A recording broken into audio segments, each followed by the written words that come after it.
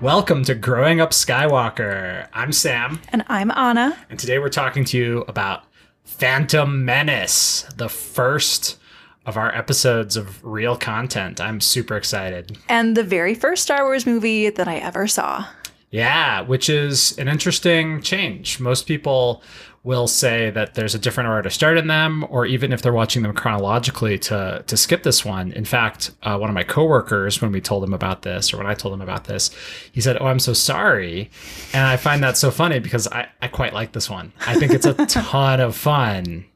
Part of it because I watched it when I was quite young, and then got the my first game system was a Nintendo 64. We had the Pod Racer video game on it, which is just breathtakingly exciting. I've played it since, and the graphics are just, it's like paper cutouts moving through a colorful screen. It's pretty ugly. But let's dive right into what happens in The Phantom Menace. Yes, we are going to attempt to do the plot in 60 seconds or less. Oh boy. Okay, Sam, you ready? All right. So the Trade Federation is deciding to put an embargo on the planet of Naboo. They're blockading it in order to get a trade franchise, which is at the behest of a shadowy figure known as Darth Sidious. They go there, but then the Chancellor Valorum, sends two ambassadors, the Jedis Qui-Gon Jinn, and Obi-Wan, to negotiate a settlement with the Naboo. The senator for Naboo is Senator Palpatine. Sheev Palpatine. Ugh. Wow, he's a good guy. He's so nice. Oh, he's such a great senator. So Obi-Wan and Qui-Gon show up, and the Trade Federation realizes that they're in over their head. They call their boss. Their boss says to kill them. And Qui-Gon and Obi-Wan manage to escape that situation by being badass Jedi. They show up, and the response is essentially, "Oh God, We will not survive." send the droid." So Qui-Gon and Obi-Wan make it to the surface with the invasion fleet, which has now been launched onto Naboo. They take separate ships for some silly reason, and then they meet up, presumably guided by the Force, and also run into Jar Jar Binks, Who we will talk about Jar Jar. a little bit of a controversial figure. Jar Jar Binks leads them to his home city, where he is admonished for showing back up.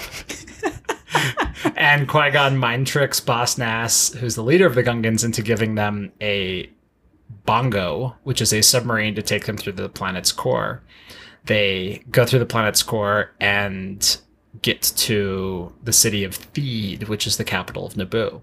By this time, the Trade Federation's droids have taken over Naboo, and so the Jedi and Jar Jar show up, promptly rescue the Queen.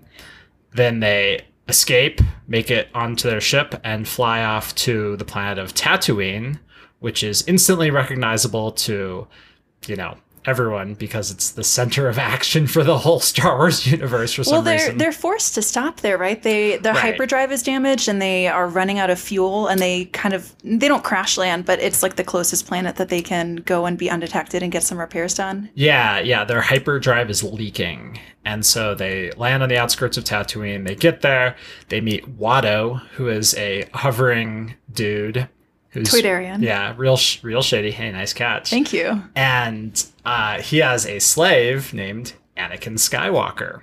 Anakin is eventually gets them to bankroll him in a pod race using his home-built pod racer. Okay, or out of the goodness of his sweet 9-year-old heart, he wants to do them a solid. He is a very sweet, relatable 9-year-old. He's a really cute 9-year-old.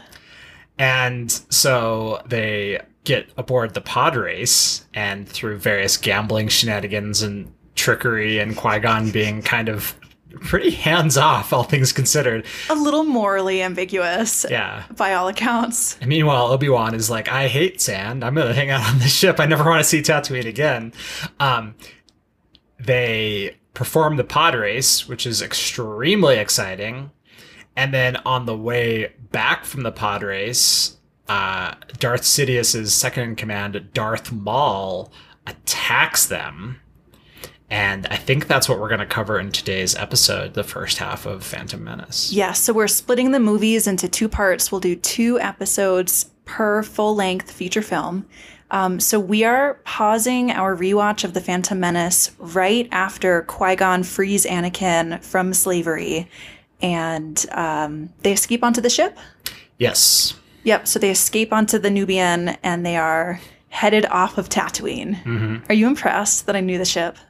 Yeah, well, Watto says it several times. They only mention it about 5 times in the movie, which is why I picked up on it. In that Star Wars pod racing game, they only have enough space on a Nintendo 64 cartridge for 4 lines of dialogue, and Watto says, "Oh, a Nubian," to every single part you look at. It's pretty funny. It's embedded in my brain. That is delightful. Mm-hmm. Okay, that was not 60 seconds. That was 5 minutes. That was 5 minutes of plot. But there's a lot that happens. I think I forgot how dramatic this movie is. Yeah, this is just the first half. Yeah. So I've got some things I want to talk about. Sam, what stood out to you? So on my first watch through of it when I was a wee lad, because I'd watched the original trilogy before, I was struck by some of the similarities as well as the differences. So starting with the first opening scene, you have the ship that Obi-Wan and Qui-Gon are flying in, and it looks really similar to Princess Leia's ship in Episode 4, although it's obviously an older model. I was also really struck with how particularly when this movie came out, the graphics of having the droids and those tanks driving around the Neimoidians, who are the Trade Federation guys, very cool, very cool. Qui-Gon is a stunning figure. Just really, he really holds a center of the movie, especially throughout this first part, because he's following his own path, but it's a Jedi path. And instead of it being light versus dark, some epic conflict as in the rest of the Star Wars universe, the first half of Phantom Menace is there's a situation. We're going to send a Jedi to go resolve the situation. And presumably he's been on 100 missions like this and never drawn his lightsaber. So things escalated real quick for him, and it got problematic. Also seeing young Obi-Wan, very cute. Obey. He's your guy. Well, you know what I realized I want to talk about first and foremost? So, what was the critical reception of this movie when it came out? well, it was a huge deal. It was absolutely massive. It was the first Star Wars movie in 16 years. And so in the preceding years, George Lucas had re-released the original trilogy several times with all these special editions. He had added in a bunch of stuff. If you were to watch it on Disney Plus or whatever today, you see the special edition. And so you see some scenes that are really kind of ham-fistedly CGI'd in. And that's where the whole argument of Han shot first came from, because that got changed 3 times. We'll talk about that in episode 4. I can see your face. She's like, what? But it was huge. It was kind of surprisingly negative and surprisingly positive. General critical review, like Ebert, was it's a good flick. It's fun. Star Wars fans were it's childish. And I think that dichotomy kind of sets the tone for the prequels in the whole. Yeah. And so we're going to start off by saying the benefit of me having watched Phantom Menace. It was my first Star Wars movie. I watched it when I was 25 years old. So I came into this movie with absolutely no critical lens at all. I had no idea what to expect. I had seen exactly one scene of the original trilogy when I was probably 13. It was the final piece of the battle with Ewoks in episode 6. That was the extent of my exposure to Star Wars. So I walked into Phantom Menace with no chip on my shoulder. Mm-hmm. And I think what I'm picking up on is that the general critical consensus for the prequel movies is not great. Definitely mixed. Mm-hmm. But we love them. And I thought this was a delightful film. I thought pod racing was so much fun. I yelled at my computer screen at several points out of elation and horror and despair. This was a true emotional joyride. I had a lot of fun watching this movie. And I want to call back to the first time that we watched this movie. I was sitting on my couch. We were watching The Phantom Menace. And when it was over, I turned and looked at you and I said, that was so much fun. So for a brand new, bright-eyed and bushy-tailed beginner Star Wars fan, I'm going to stake a claim in the ground and say The Phantom Menace was a lot of fun. Yeah, for sure. And it's, I think, a good place to start because it makes sense in order to see the arc of all the characters. What are some things that stood out to you specifically?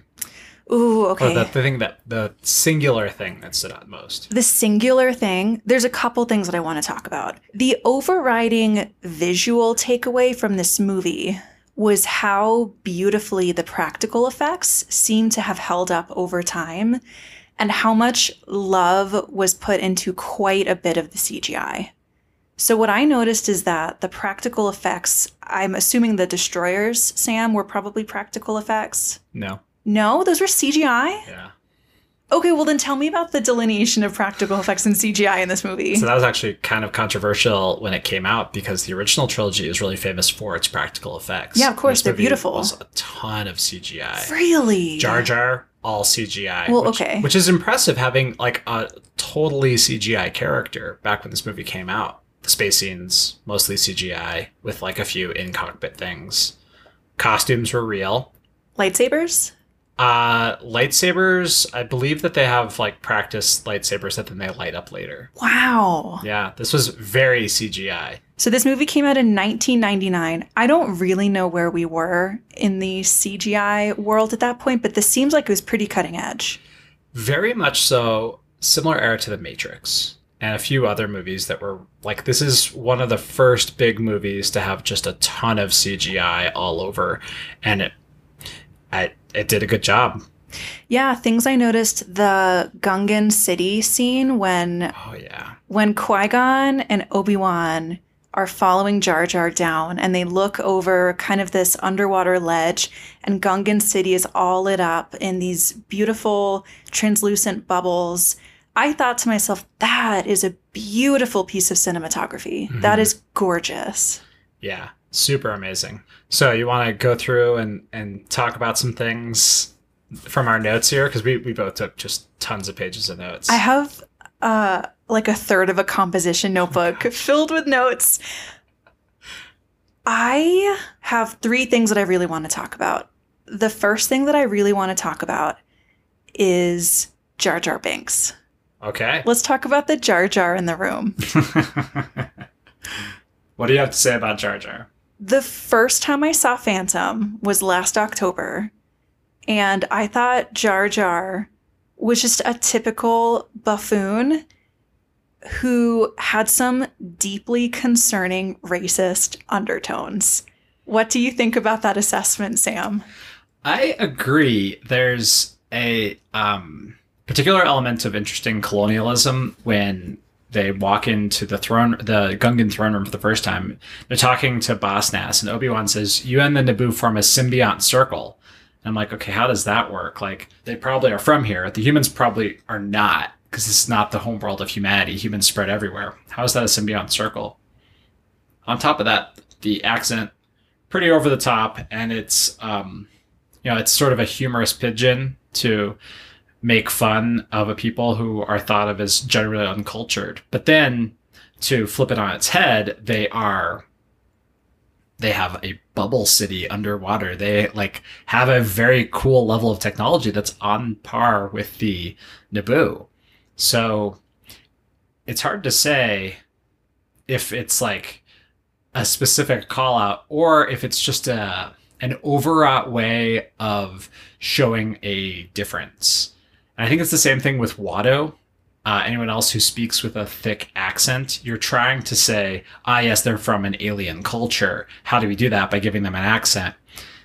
But the accents don't always make sense. There was something that felt really icky to me about the use of accents in this movie, because we have the Gungans who are in the text refer to themselves as less intelligent or being perceived as less intelligent than the humans of Naboo.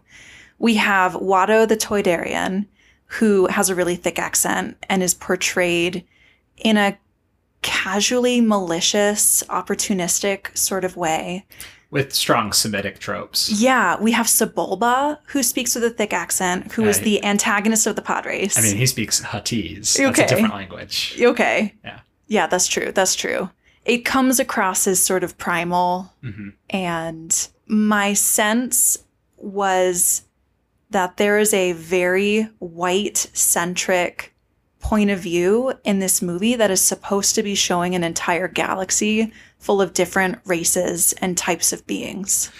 I think something interesting about that is that Captain Tanaka, who is Padme's sort of chief security guy, token black guy in the movie, just to show that, yes, black people exist in space, which is kind of a rough thing to have. And then speaking of accents, Padme's accent was all over the place. What was happening with her accent? It was even her tone of voice. I thought maybe she was trying to do this sort of queenly thing. Yeah. What was going on there? No idea. But all of that together, all the accents, all the coding, and then you've also got the Trade Federation speaking with like ridiculous East Asian accents. Yeah, it felt that everyone that you were supposed to root for in this movie was a white human. Mm-hmm. And most of the antagonists were of different races other than human. And part of that is one of the big pictures of what makes the Jedi specifically good. It's morally okay for a Jedi to kill a robot, right? Which, or at least a droid, like a big battle droid. Sure. You'd feel bad if one of them killed R2, but like that's apparently still okay. Whereas going after people specifically seems problematic, even clones later. Or stormtroopers. Anyway, I'm going to bring this back to Jar Jar. Mm-hmm. I didn't hate Jar Jar as much on the second rewatch. And you want to know why? Why is that? I think Jar Jar is a pretty good audience stand-in a lot of ways. And let me explain myself. Yes. So the scene where Qui-Gon and Obi-Wan mind trick the leader of the Gungan, the king, into giving them a bongo, they are submarining through the planet's core a goober fish. Yeah. Which is hilarious that it is canonically called. Yes. Wait, do that again. That was amazing. Ooh, gooberfish. Okay, that was phenomenal. Things I learned today. Sam has a really good Jar Jar accent. Thanks, audience, for facilitating this. So they're moving through the planet's core. A gooberfish tries to eat them. It is then promptly eaten by an actual Loch Ness monster. There's always a bigger fish. Which, okay, first of all, Obi-Wan is piloting the submarine and doing a bang-up job. He is incredibly chill. Qui-Gon is incredibly chill. Jar Jar is freaking out, and I relate to that so hard.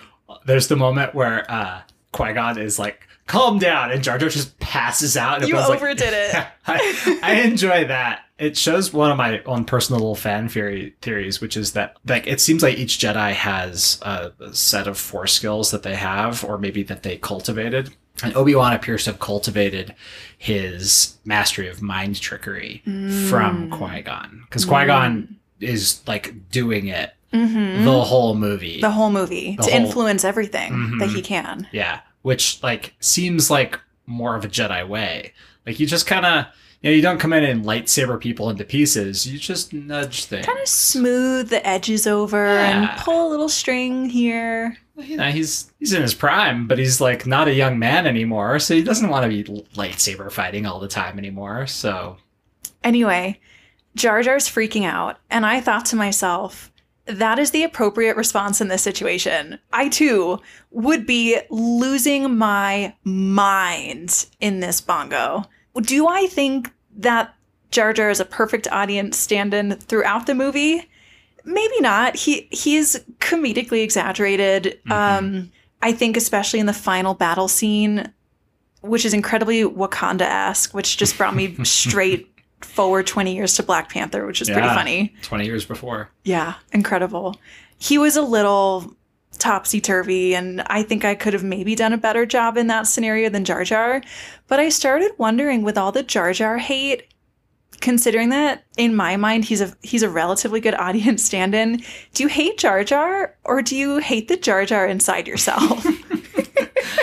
Yeah, going back to, I think, a lot of people's first experience with Star Wars in the original trilogy is as a young man, or you're like, okay, I'm a Luke and he's a Han, and you're a girl, so you have to be a Leia. It's like, which type of character are you? Which character are you within the series? And so you can watch this one and say, okay, well, I'm an Anakin, or I'm a, are you a super chill Qui-Gon? Are you Padme, kind of like trying to figure out what's going on and like be flexible? Are you Anakin, who's just like a little kid? Or are you Jar Jar, who's like, this is crazy. There I was having breakfast, and all of a sudden I'm involved in this intergalactic war. Yeah. That is very relatable. I like that. I don't hate him either. I think it's kind of just vituperative to go after someone because of the accent, because of the mannerisms, and in a way it shows like the full nature of the Star Wars universe. If anything, like, if you do have these Jedi who are capable of extreme feats of dexterity and precise activity, having someone who is just comically inept and lucky simultaneously is just a different end of the bell curve. Things that I didn't think that I would do today: wake up and defend Jar Jar Binks. But the last thing that I'll say on this is that we get a relatively limited look at the Gungans. We basically get Jar Jar, we get the King, and we get Jar Jar's comrade in battle. Captain Tarpils. Captain Tarpils, thank you. And Jar Jar seems like a pretty morally stand-up character. I mean, he's a coward and a goofball, and he's kind of annoying, but he does always seem to have his heart in the right place. He really does. Yeah. He really does. And so justice for Jar Jar Binks is all I'm going to say. So then, after escaping Naboo with the Queen, who does not have huge roles yet, first of all, we're introduced to R2-D2, which oh my is gosh. great. Y'all, if you knew the love in my heart that I have for Sir R2-D2. Sir R2-D2. Oh my God. I can't even talk about it. I love R2-D2 just because, like, he shows up for work. Some weird alien shows up, is like, hey, boyos. And then he's like, okay, we're getting shot at. I guess I'm going to go outside and fix it. And he's, like, moderately excited. And then they're like, oh, Padme, go clean him up. He's like, okay, I'm just going to he's ride around. commended for his glorious performance in battle. He shows up for work. Upgrade his RAM? Like, what does a droid do with the commendation? It's actually a great point. Yeah. We are introduced to R2-D2. We get our first classic Anakin R2-D2 mess around when they fly together in the final battle scene. Yeah, but before that, we're introduced to C-3PO on Tatooine. And there's two things at Tatooine which were extremely, well, one which was extremely controversial, one which I just don't like in this arc. And one of them is C-3PO. I just don't see the need for Anakin to have created C-3PO from a literary perspective. You think they were trying to force this tie-in to make it seem like it wraps neatly into the original trilogy, maybe? I think the actor for C-3PO, whose name escapes me, has a contract to be in all Star Wars movies. Oh, well, what are you going to do about a contract? Yeah, so he had a pretty small role. He didn't get to carry the flag for pod racing. And then the other one is the whole concept of midichlorians is something which is new to this, and it changed the way people viewed Star Wars. Correct me if I'm wrong, Sam. Anakin was immaculately conceived by midichlorians. That is the implication. Don't give me that look. I'm making a really weird face at Sam right now. There's other background legend stories that may have been manipulated into being, perhaps even by Palpatine. You think Palpatine impregnated Anakin's mom with midichlorians? I don't think that's what happened due to the Mortis arc in Clone Wars, but I mean, it's a big galaxy. Anything's possible. Yeah, I mean, that's what they said. But just the idea of midichlorians, because before that, you thought, yes, well, I could be strong with the Force. All I need to do is like focus and believe and have it. And now you're just like, oh no, meditate. But now after Phantom Menace, you're like, oh, well, I may focus and meditate and be cool and train to be a Jedi all I want, but I'll never be as powerful as some punk who was immaculately conceived by midichlorians because I don't have midichlorians in my blood. You know, it's a real reversal of the anybody can be a hero trope because it turns it into anybody with the right genetics can be a hero. Which is unfortunately more relatable. Yeah. This is a spicy take. Dumbs to breaks. I mean, that's in that way, Anakin's story is a beautiful arc that he was born a slave and becomes relatively important before the end of his life. Thanks, genetics. No spoilers. Speaking of midichlorians, something that I really want to talk about is Anakin's mom. Shmi Skywalker. Is Shmi even named in this movie? I've watched this movie 3 times now, and nowhere can I find that she is named Shmi.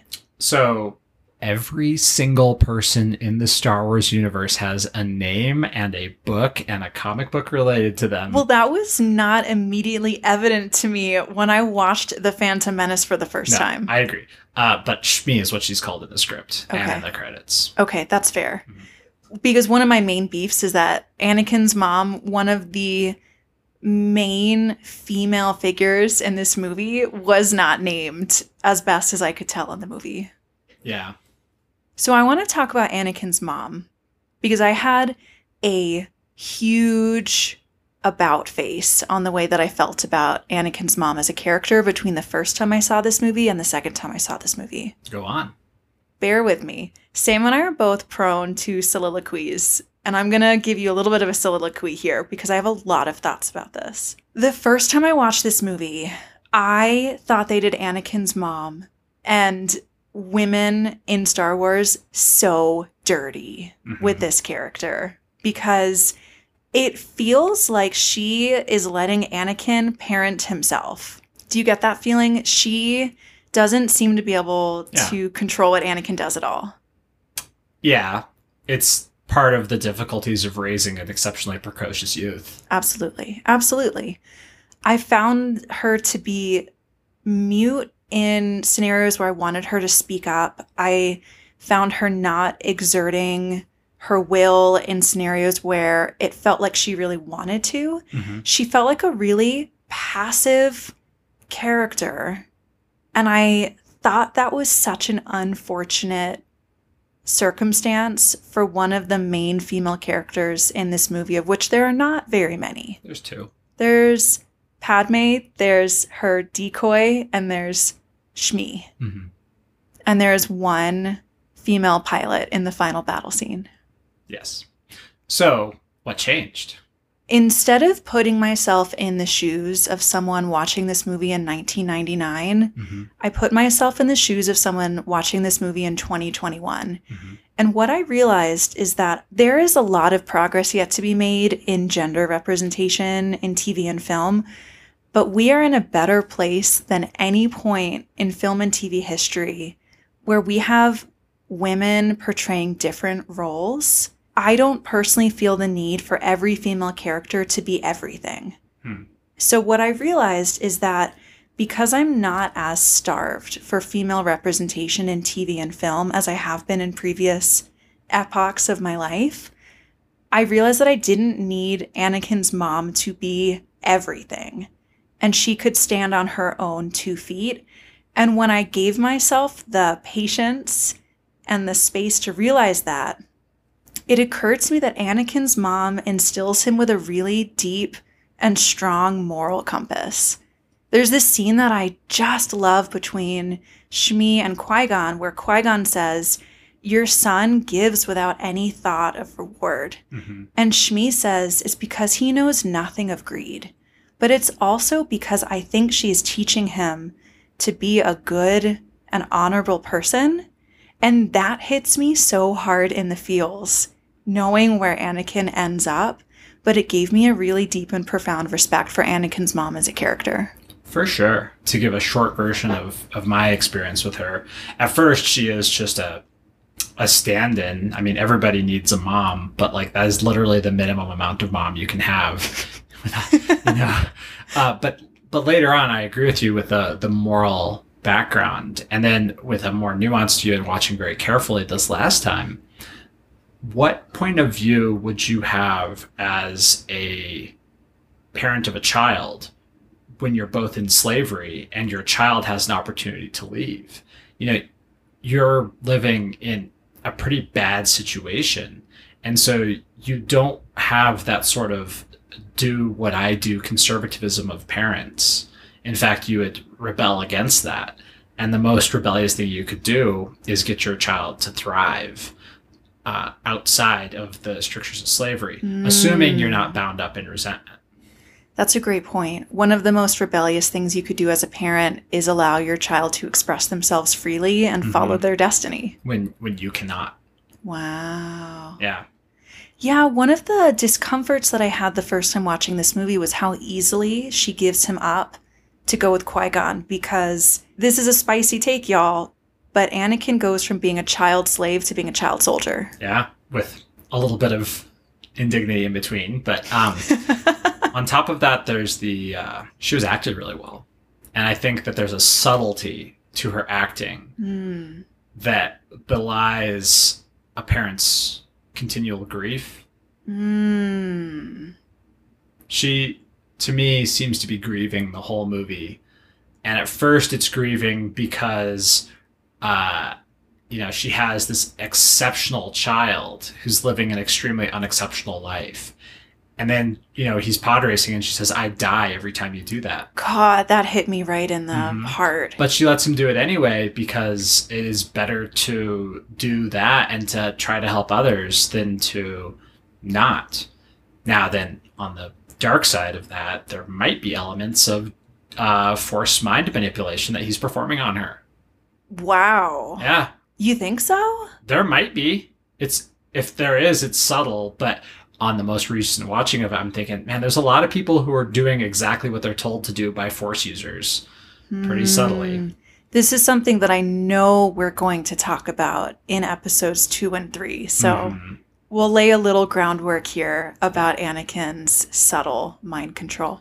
But speaking of pod racing, real quick, I want to talk about the introduction of Darth Maul. Yes. Because holy crap, Darth Maul is so cool. Okay, tell me everything. Okay, I'll tell you some. Darth Maul shows up in his ship, which looks like a TIE fighter, which we'll see later, except it's like a big, chonky, long TIE fighter. He lands on Tatooine. He's super spooky. He sends out his little hover boys. And then he gets on the coolest motorcycle ever and rides off into the sunset of Tatooine. I'm like, I don't care if he's a bad guy. He's got the coolest ship. Let me just say, it cracks me up every time they hop onto speeder bikes and go over a cliff, and then you just see them. You never see the free fall, and then they just kind of scoot along. Pretty exciting. Yeah, just seeing Maul in action at first, very cool. But then the next thing that happens is working on the pod racing. Oh my gosh. Pod racing gives me sweaty palms every time I watch the pod racing scene.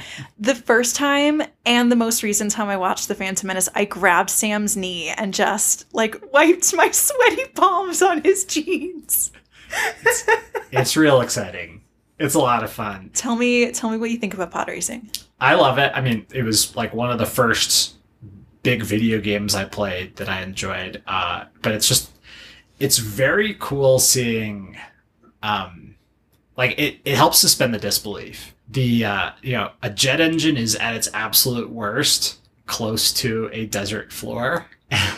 What do you mean the worst? Like in the non-Star Wars universe, like having a jet engine, in an airfield in Iraq or Afghanistan is a really bad spot for it because there's dust everywhere and it just eats away at the engine. It's not going to work. It's going to suck rocks into it. The rocks are going to make it explode. And these people are just like, oh no, we just strapped 2 jet engines onto a little cockpit and run off at 600 miles an hour. It is incredibly thrilling and exciting. It really captured the excitement of Return of the Jedi, which was the previous Star Wars movie in release order, with the speeder bike scene through the Endor forest.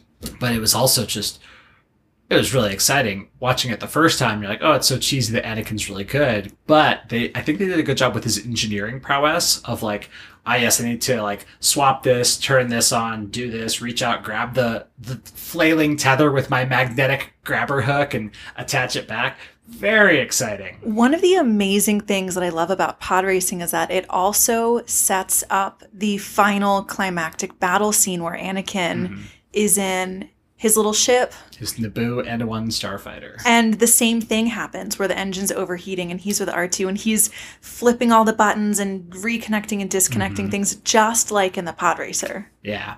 And it also sets the stage for Anakin Skywalker being one of the greatest pilots of the galaxy. Yes. Which is like his little force thing. He's good with machines and he's good at piloting. Yeah, the suspension of disbelief that he's a 9-year-old who built the fastest pod ever was a little bit of a reach for me in the first rewatch, but I'm just so here for it. It is just such a fun time. I mean, there's also the element of like, you know, they're on Tatooine and there's just like crashed interstellar starships everywhere that like crashed during a drunk driving incident. And Tusken Raiders shooting at them for fun. But like with that level of technology being pervasive, like there's definitely 9-year-olds who are going around taking apart internal combustion engines and rebuilding them. They're prodigies, but it's not completely unheard of. And if there's a whole bunch of like cool space jet engines lying around, you're like, yeah, these fell off a truck somewhere and, you know, all I need is some spray paint and this thing will go. And that's like, kids do that, you know? And speaking of kids doing that, I think Anakin was really relatable, particularly through the first half of the movie. Yeah, he was, okay, the first time he meets Padme, "Are you an angel?" is one of the hardest cringes I've felt in my body in a while. But he is a really delightful small child. He's pretty cocky. He's cocky. He's got a big personality. But like he has the mannerisms of a 9-year-old, you know? And I think that was really, really relatable. The actor who played him has been, unfortunately, like really relentlessly bullied ever since. Really? Yeah, which is quite sad because, you know, it's not like he wrote the dialogue. The dialogue, it's a George Lucas special. It's not that good, but it's not great. It is serviceable. It tells you what is happening next in the plot. That's about all I can say for it. So there's some really cool stuff in the pod racing. There's a few characters who we see who we're going to see later. That's the first appearance of Jabba. Yeah. It's the first appearance of Aura Singh, who is a white-skinned, red-haired lady. You see her, I think, in lap 2, just as a bystander. I think the first lap, right when the Tusken Raiders are opening fire, you see her kind of leaning on a balcony, sort of. Yeah, I've paused every time and pointed her out to Anna. We're gonna see her a fair bit in Clone Wars. Full disclosure, I have no idea who she is. Yeah, but I like her vibe. She's cool. She's cool. There's those cool cliff houses. The people who've got front row seats to the pod race course. It is like living off the interstate on steroids. And then, of course, Anakin wins, defeats Sebulba. Sebulba's got the second coolest pod. It's very unique. It's very cool. Those big V-shaped engines and stuff. One of my favorite but least favorite tropes is when the good guy, quote unquote, prevails over the quote unquote bad guy despite the trickery. It is so frustrating to watch Sebulba disable Anakin's engine before he even starts. Yeah. And then, you know, on the plus side, it makes it even more remarkable when Anakin pulls back and wins anyway. Yeah. And then as they're settling bets, as Watto is settling his bets with Qui-Gon, and Qui-Gon's like, yeah, I am going to, in fact, take Anakin. It was a fair bet, unless you want to bring it up with the Hutts. And Watto, like, ooh. You see Darth Maul's little floaty boy. Oh, yeah. Which means Darth his probe Maul, now knows where he is. And that leads us to pretty much the end of the first half. It's really closer to about 60% of the way through the movie. It feels like a a great moment to pause. Qui-Gon escapes from Darth Maul and he's sort of like panting on the floor of the Nubian. And that's where we decided to end this half of the movie. So, what Star Wars insights did you gain when you watched it about like the universe of Star Wars, or really what other questions did you have? There's one major theme that I could not stop noticing and thinking about in this movie, which is the extent of the control that the Jedi Master has on the way that their Padawan approaches the world and their work. I cannot stop thinking about this. First of all, Qui-Gon is an incredible Jedi Knight mentor for Obi-Wan. And you can tell that he is trying to impart the best of what he knows to Obi-Wan. I mean, from the very opening scene, he's cautioning Obi-Wan to, what is the advice that he gives? Basically, chill out. Don't let your own like anxieties cloud the situation. And Obi-Wan says, well, but Master Yoda said this. And Qui-Gon essentially says, I'm your Jedi Master. And this is the way that you need to approach the world. And I think this foreshadowing is going to be an absolutely critical way that I approach episodes 2 and 3. Because we see Qui-Gon die in Obi-Wan's arms. Spoiler alert. Spoiler alert. Like 20 minutes from now. When they touch their foreheads together and Qui-Gon dies, I lost my mind. I want to riff off that a little bit. Having watched a lot of Star Wars, everything after episode 1, Obi-Wan's fighting style changes. In episode 1, that's something I notice is that they fight with the same fighting style. And I think it's of interesting note. It really riffs off of what you're saying. I think that's a valuable insight. So the insight that I gained is that Qui-Gon is trying to impart the best of what he knows about the Jedi Code into his Padawan, Obi-Wan.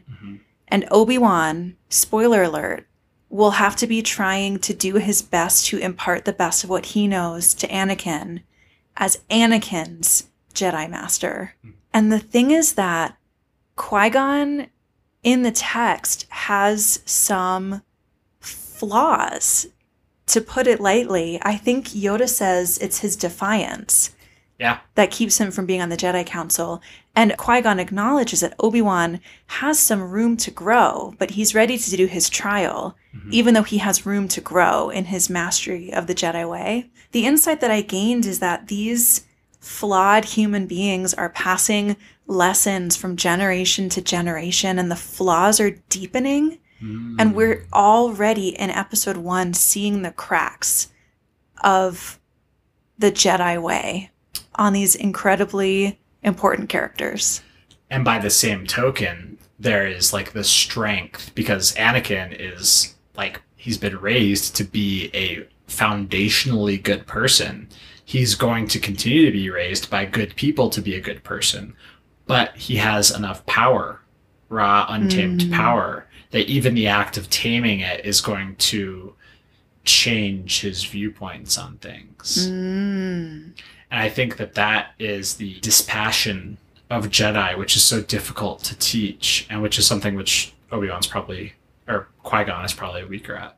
What insights did you get? This time around, I think learned a lot about Shmi, the nature of slavery, the nature of Anakin as a child growing up. It's become a big process in my personal life for the past year and a half has been forgiveness of self and of others. And I think forgiveness of as a concept throughout this movie, of like looking at these concepts and being willing to accept them fully to set the scene, really opens up a lot of opportunities. And you can really, you can see George Lucas's greater vision, as well as how the concept of these characters being forgiving towards each other is quite meaningful. I don't think any of them really carry on a vendetta. That's not the purpose of this arc. It is people having problems and trying to resolve them. There's There's interesting things going on, but it's fundamentally a whole bunch of people trying to do the right thing and unfortunately escalating the situation. And I think it's a movie about growing into yourself. Very much so. Are we ready for Baywatch? What's Baywatch? What is Baywatch?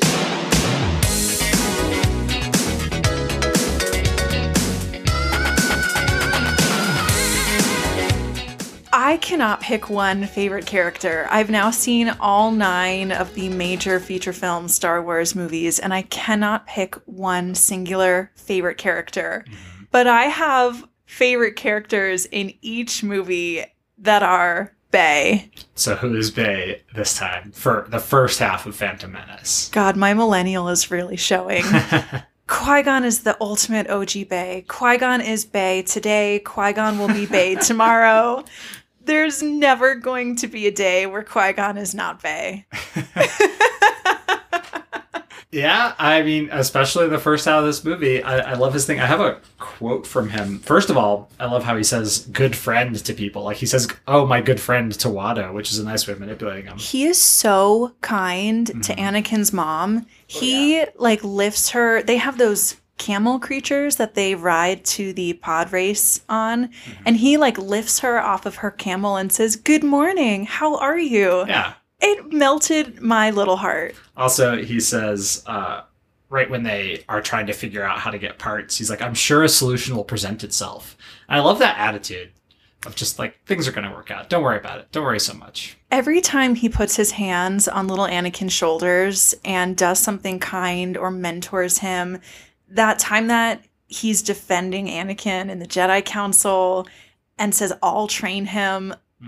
Oh my God. I mean, it's exceptionally, the size dichotomy is exceptional because he's huge. He is a very large human being, Yeah. and Anakin is a very small human being. And he makes Padme look small because she comes up to like his like elbows. Jar Jar must be like 6'7" because Liam Neeson is a tall man. Liam Neeson is, I think, he's tall. He's 6'4", 6'5", and then Jar Jar is actually just a dude with a hat on top. And so, like, you can see pictures of the actor who played Jar Jar, and he has like a Jar Jar head, so that the actors would know where they should be looking, where his head is, and then the whole thing was CGI'd on top of. So That's pretty funny. yeah. So that's Do I need to give you my receipts for why Qui-Gon is Bae? Not this time around. He represents kind of the last of the old breed of Jedi, because all the future stuff we see in Star Wars, especially the prequels, is Jedi on a war footing. He is the pure incarnation of someone who is trying to walk the Jedi code. Yeah, and in a way, all of the rest of the movies are his fault. So it is funny that that's how that worked out. Without spoilers, we can circle back to that. Yeah. Okay, I have a lot of thoughts about that. The moral of the story is that Qui-Gon is Bae. He sets the standard for every favorite Star Wars character that I have from this point forward. Everyone's getting measured up against Qui-Gon. Well, I'm gonna have to go with R2 because R2 is R2 He showed up to work, gets an award, gets to fly around, has fun. R2 does the most. He does the most. Every episode we're going to have a Baywatch, and just know that R2 is always on the list. It doesn't matter what movie, R2 is always on the list. Yeah. Even if he's not in the movie, he's on the list. Well, I think that's going to wrap it up for our first episode here, and then we'll finish up with what's going on next time, which is going to be the finish of Phantom Menace. Very excited. It's a very exciting space battle and ground battle and lightsaber battle. I'm filled with mingled excitement to talk about the second half of Phantom and just absolute dread. It's a dark one. It's a tough one. But there's a lot of exciting battle scene to cover, so I think that'll be a lot of fun.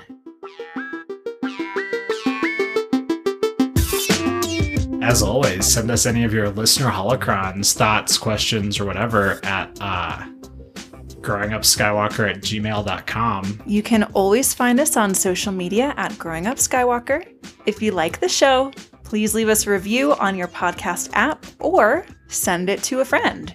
or family member or loved one who refuses to watch Star Wars with you. If you'd like to get access to some fun goodies, you are welcome to check us on Patreon and become one of our patrons.